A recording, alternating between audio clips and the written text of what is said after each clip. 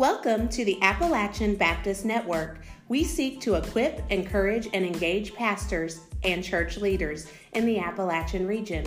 We focus on having conversations on church revitalization in the mountains and beyond. Your hosts are Matthew Jacobs, Brent Snyder, Jacob Gwynn, and Travis Tyler. Welcome back to the Appalachian Baptist Network. Today I'm here with you and I have a special guest with me, and that is Dr. Don Holdridge. He is a professor at Liberty University, but he also teaches at the seminary level, right? So you have many classes in all disciplines, from Hebrew to Greek to Old Testament, systematic theology. They throw the syllabi at you everywhere, don't they? So. Well, recently, mostly the Old Testament, but I've taught Greek at the Bible college level for a number of years, and theology as well, at the undergrad and graduate level. Love God's Word. Brother Don is a great blessing. He's here at Grace Baptist Church with me, and I love having him and his precious family. So let's just kind of open this up today, and let's talk about preaching and teaching the Old Testament. And so the importance of that from the pulpit, and even from at the Sunday school level, or like we do here at Grace, we call them Grace University classes, where they're a little bit more intense content-wise than say what you might get in a Sunday school class. And you just finished up a series there on the Old Testament. You did, Survey 1 and 2, basically, right. Introduction 1 and 2, where you broke up the Old Testament. Tell a little bit about how you did that. Well, for the first half, which we did last spring, we covered Genesis through Esther, the Pentateuch, and the historical books. Covered them book by book.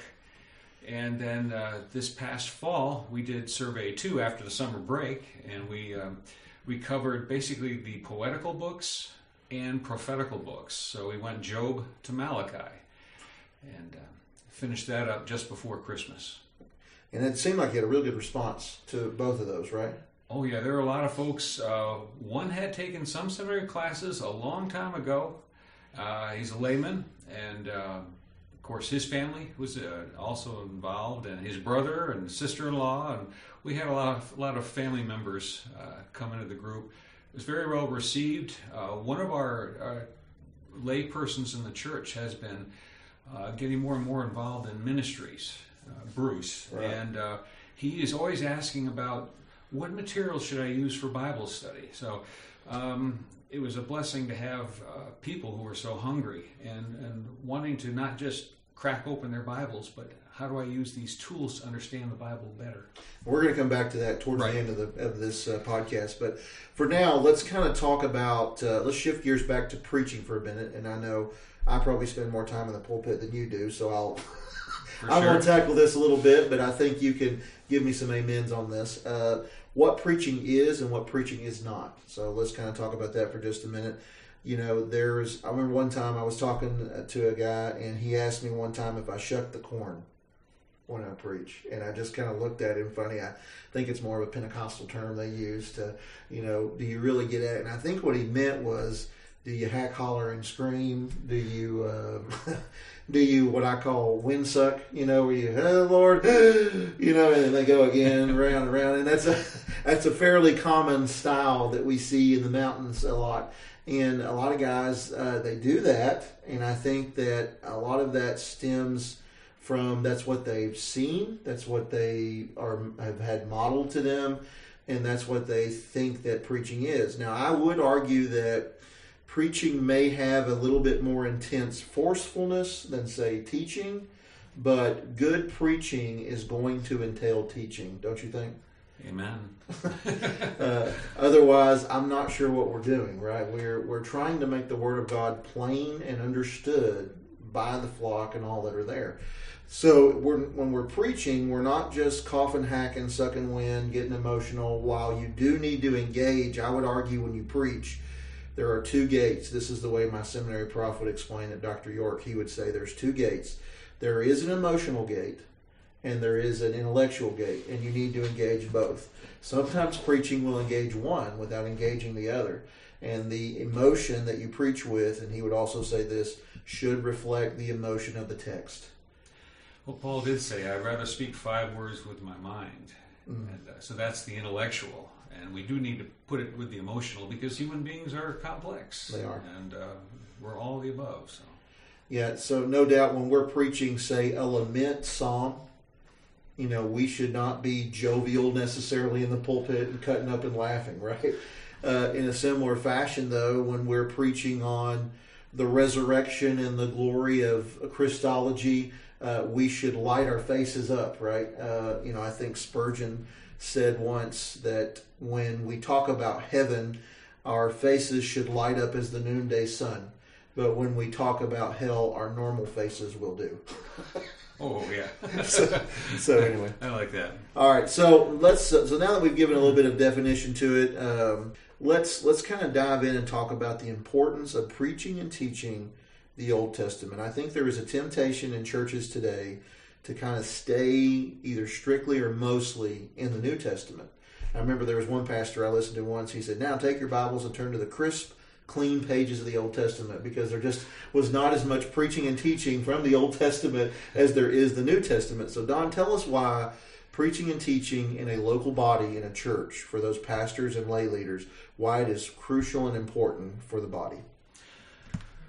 Okay, Pastor T, I first want to confess that as a young Christian, I was most comfortable in the New Testament.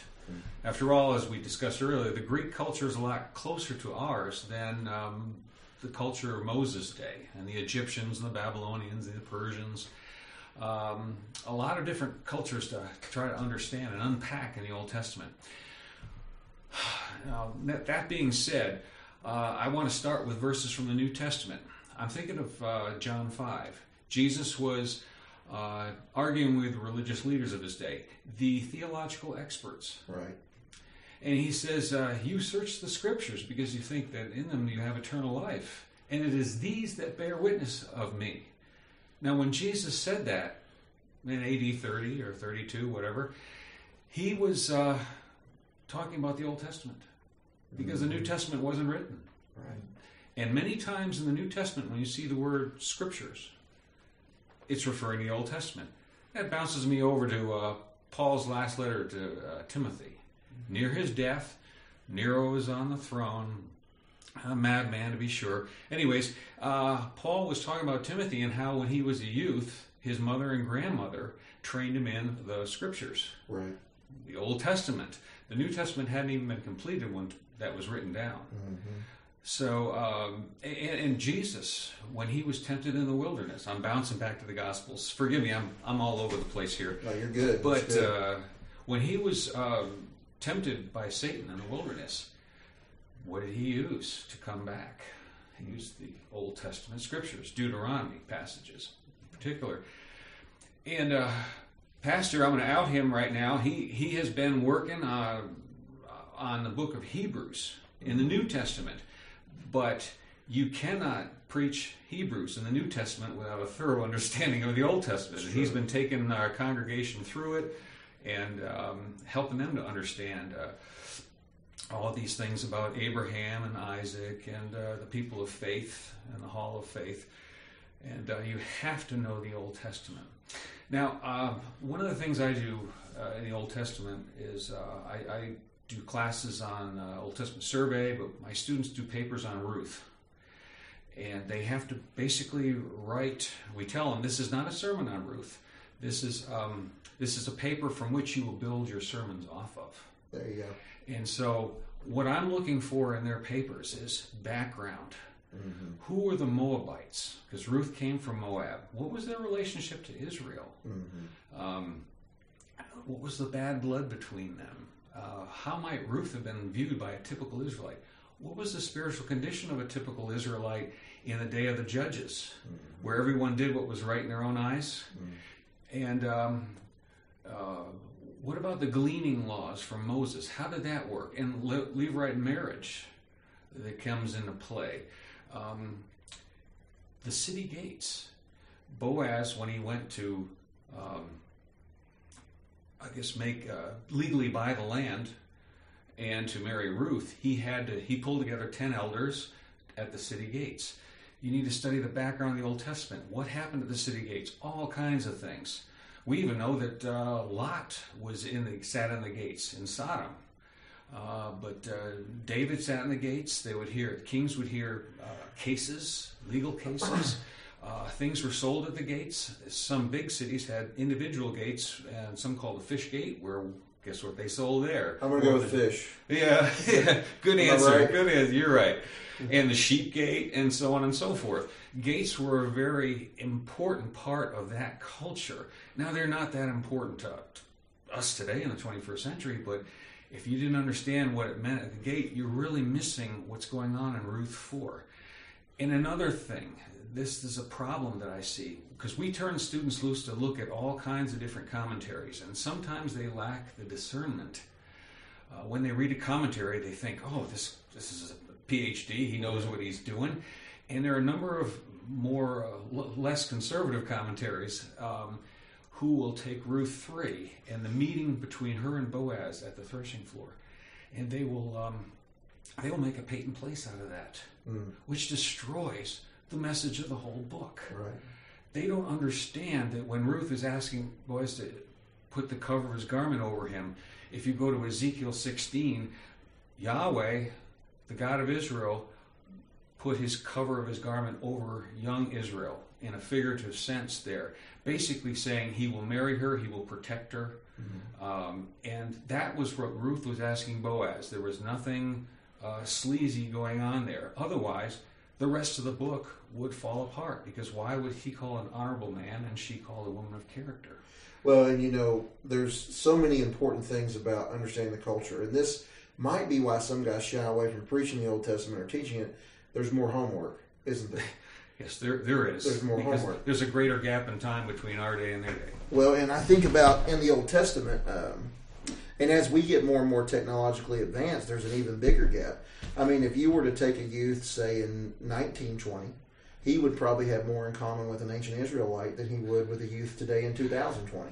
And so there's a wider gap, and it keeps getting wider in our culture as technology keeps advancing. But I can remember in my Old Testament class, we talked a lot about Gideon, and I think you brought up the threshing floor. When we come upon Gideon, he is threshing, but he's threshing in a valley. Now, if you're just reading the text and not doing your homework, you might be tempted to think, well, that's where they thresh. But that's not actually where most Israelites would use their threshing floor, was it? They would be on hilltops, right? Because you would throw up, the chaff would come up, and the wind would blow it away on a hilltop. Exactly. So if you're threshing in a valley, there's a reason you're threshing in a valley. And the reason is you don't want to be seen. And so when we come upon Gideon, he is hiding in a valley, threshing, doing his work in a valley. He doesn't want to be seen. And the Lord rolls on him and says, Gideon, man of, what is it? It says courage or bravery, and it's like, actually, his actions communicate not so much, but God is here referring to what he will eventually be, not where he is right now. That's kind of a big deal, you know what I mean? Because for Christians, that's kind of where we are. Oftentimes, God calls us what we will be, right? Righteous. Excellent. Before we are. But you would be tempted, I think, if you didn't do your homework, to just see, oh, he's threshing in a valley, and then move past that and miss that whole nugget. You know what I mean? So let's talk about commentaries for a minute. You brought that up in the Old Testament. Now, I'm going to head and make this. This was stated to me in seminary, and it was probably the first time I'd heard it. And so, if you've not been to seminary, you don't have that training. This may be the first time you hear this comment. They said, no biblical scholar, good solid biblical scholar, is going to be able to do an excellent commentary for every book of the Bible. Do you agree with that statement? I agree. Okay. There's so much depth, historically, culturally, grammatically. If we had 4 or 5 lifetimes, maybe, right? Maybe. We don't have a long enough life to be expert. What's it take an average Old Testament guy to finish up compared to a New Testament guy or systematic theology guy? I mean, they've got almost 4 times the schooling they go to anyway, right? Yeah. So years. And so you need a commentary written then by somebody who's an expert in that particular book, right? Or that particular writing style. Like, you can have guys that are probably adept at Moses' writing style, right? Or at... Yeah, there are different genres in all the books of the Bible. The Old Testament, you've got legal literature. And we look at that differently than we do the Psalms. Right. Poetical literature, you have to understand about Hebrew parallelisms, and Hebrew poetry is not like modern poetry. No. They don't rhyme they don't have similar sounds. It's similar ideas or contrasting ideas, as the case may be. Or sometimes they build upon the ideas. But to understand a little bit about how to take those things apart, prophetical literature, of course, you've got the prophets, and they constantly go back to the law. Whenever you're looking at the prophets, here's just a quick and easy lesson for our viewers. When you go through the prophets, you need to have your finger back on Deuteronomy 28. The prophets were covenant enforcers. And they were either saying some good things or also most of the times pretty harsh things. Right. But they were basing them off of either the blessings or the curses of the Mosaic law. They were pulling the people back to the law, saying, listen, if you follow the Lord and are faithful, here are the blessings, which, by the way, make up the first 14 verses of chapter 28 Deuteronomy. But if you don't, here's what he promised will happen to you. And that's verses 15 to 68. He spends a lot more time going through the curses. Right. And the prophets are constantly referring back to those. And you have to know that when you're studying the prophets. And, of course, the New Testament, you've got gospel literature for a genre, and you've got epistolary literature, the letters. There are some different things to know with each type of literature within the Bible itself.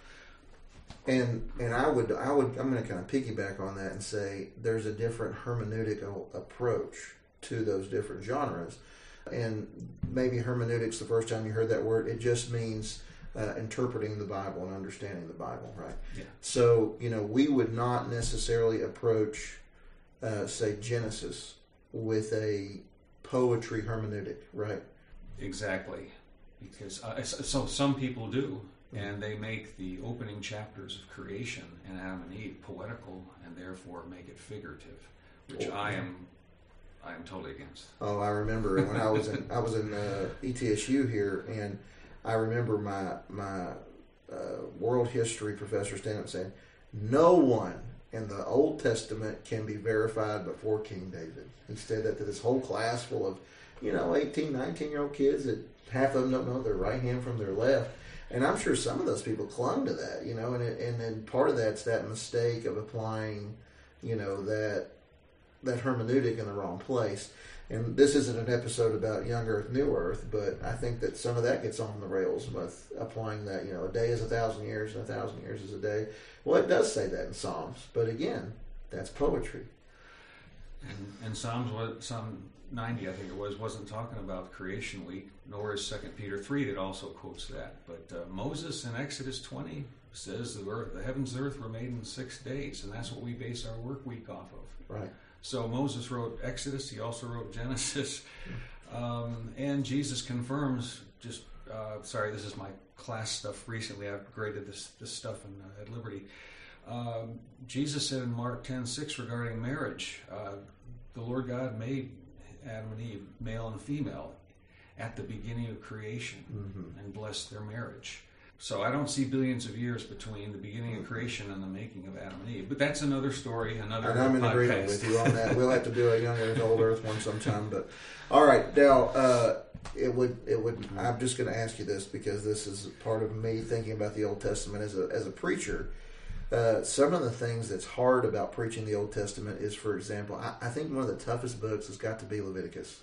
And it's just because it is law, story, law. I mean, Leviticus is kind of where when you're doing the read through the Bible in a year, the wheels fall off. Like you get to Leviticus and it's hard to plow through. And lose your momentum. You do. And so let's kind of talk about like dealing with Leviticus and since it's one of the harder ones, what should our approach be? What are we looking to pull out of that? I'm still confused on why some insects are okay to eat and others are not, and why, some animals are okay to eat and others are not, So can you give us some insight, maybe some helps on that? Well, there's a lot of debate as to why certain dietary laws were the way they were, because as some people say, well, it was for health. Now, we're sometimes reading our 20th century, 21st century minds back into that. if you didn't cook pork, you properly, you get sick. But if you didn't cook chicken, the same thing would happen. Exactly. God set up these laws, basically say, I want to separate you from your neighbors. Mm-hmm. You need to be set apart as holy people. Right. And so the biggest thing I can think of that's safe to come down on that issue is that he gave these laws to set Israel apart from their pagan neighbors, right. Some of whom sacrificed some of these animals in very weird ways. Some of them drank the blood of animals, and blood is forbidden. It's forbidden because the life is in the blood, and he's looking at ultimately the Lamb of God who takes away the sin of the world, and blood is precious and is not to be trifled with. And so the Israelites were given tons of, there were 613 commands in the Pentateuch right. that the rabbis say are there, and 365 are thou shalt nots, and the rest are Maybe we should make a calendar, like a daily page turner, one law every day. So, but the main thing is, as I've looked at some of the recent commentaries on it, is you see the holiness of God portrayed. You also see the love of God, which you don't think about when you think of the law of Moses, thou shalt not. But you see God's love for the widow, right. The orphan, the downcast person. And matter of fact, some of those laws we talked about, Ruth, the foreigner who comes in and is destitute, they're allowed to glean, right. And to work for their food. Leave the corners of the fields for them. And any stalks you drop, leave for them too. So you see the heart of God coming out in the law for people. But you also see the holiness of God too. And that's carried over to the New Testament. Now, we eat pork. We love bacon. You and I are, bacon cheeseburger. That's love great. Catfish, all those things they couldn't eat. Amen. And lobster and all that. But the idea is we honor God with what we eat and how we eat, and we need to be thankful because He has given it to us. Yeah. You I can remember one time I was pastoring. We're going to go a little bit over today, but not too much. A couple came in and they were like, "Pastor, we got to talk to you." And I said, and they sat down, took their coat off. I thought they were going to tell me they had cancer, or they were going to get their son was dying, or they were thinking about a divorce. Like, it was very solemn, like the whole mood of the room.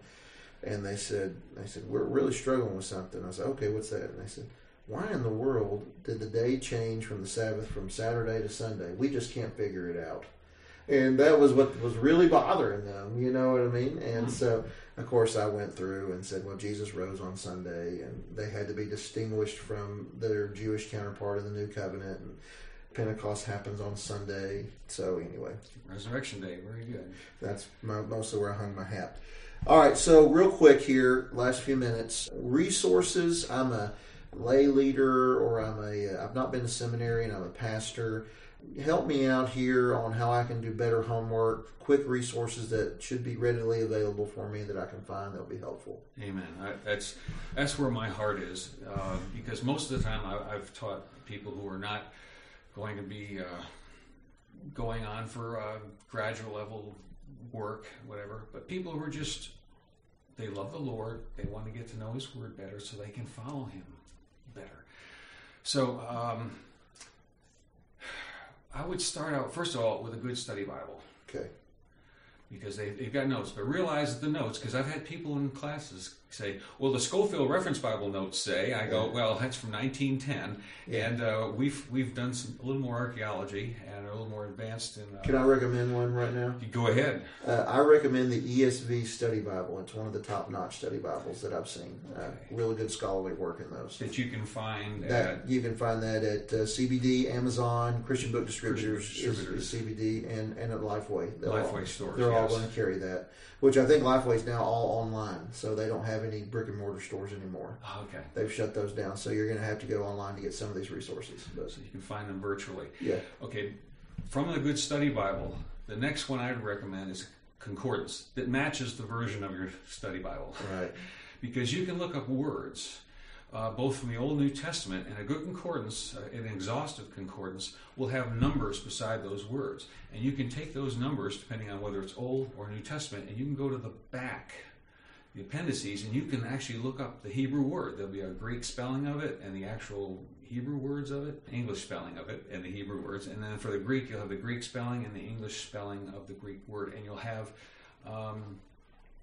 your definitions of what those words are. And you can basically start your word studies just knowing English and knowing how to use numbers, going from the front of your concordance to the back. There is also another one I would call Vine's Those are New everywhere. Testament and Old Testament Everywhere, word yeah. studies, and they are also numbered to your concordances. I think I saw a copy of that at Walmart the other day. Oh, great! I'm glad it's there. I mean, I think I did. I was waiting on Beck for something, and I was like, oh, I'm surprised to see this here. And then a lot of times, if a faithful believer has passed away, you will find a Vine's concordance in a lot of lay people's libraries, won't you? I haven't found that anyway. But Oh, good. Well, so I'm glad so they are. you should be able to find a Vine's concordance easily. Is my point. So And a Vine's expository dictionary of Old Testament, New Testament words. yeah. So it's in English, but it'll actually treat the words from the original languages. Mm-hmm. So you'll see what that word meant to those people, and you'll have cross-references to other passages. My number one advice for studying the Bible is let the Scripture interpret the Scripture. There you go. Because you can't get in trouble too much doing that. And I try to tell my students, yeah, you tell me what you believe here, but how do you confirm it? Where else in the Bible does it speak about this issue? And like we were trying to defend the historicity of Adam and Eve in our class. And there are some on the left side of evangelicalism that are even denying that. They're saying, well, they're figurative persons. They're just representative of the human race. And I was surprised to hear that.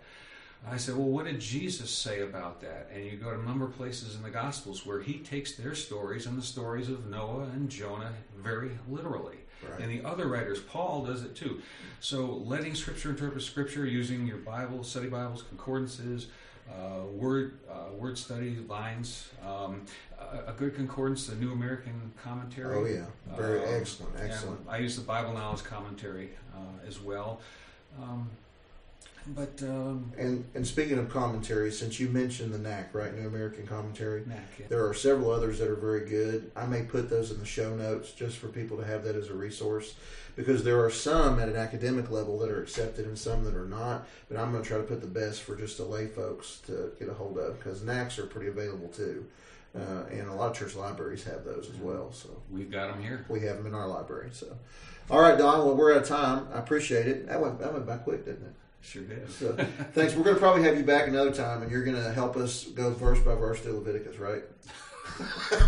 That'll take a while. Explain the whole thing. Right? This will be a lot of episodes. All right, we will have you back though another time, though. Thank you so much. Thank you.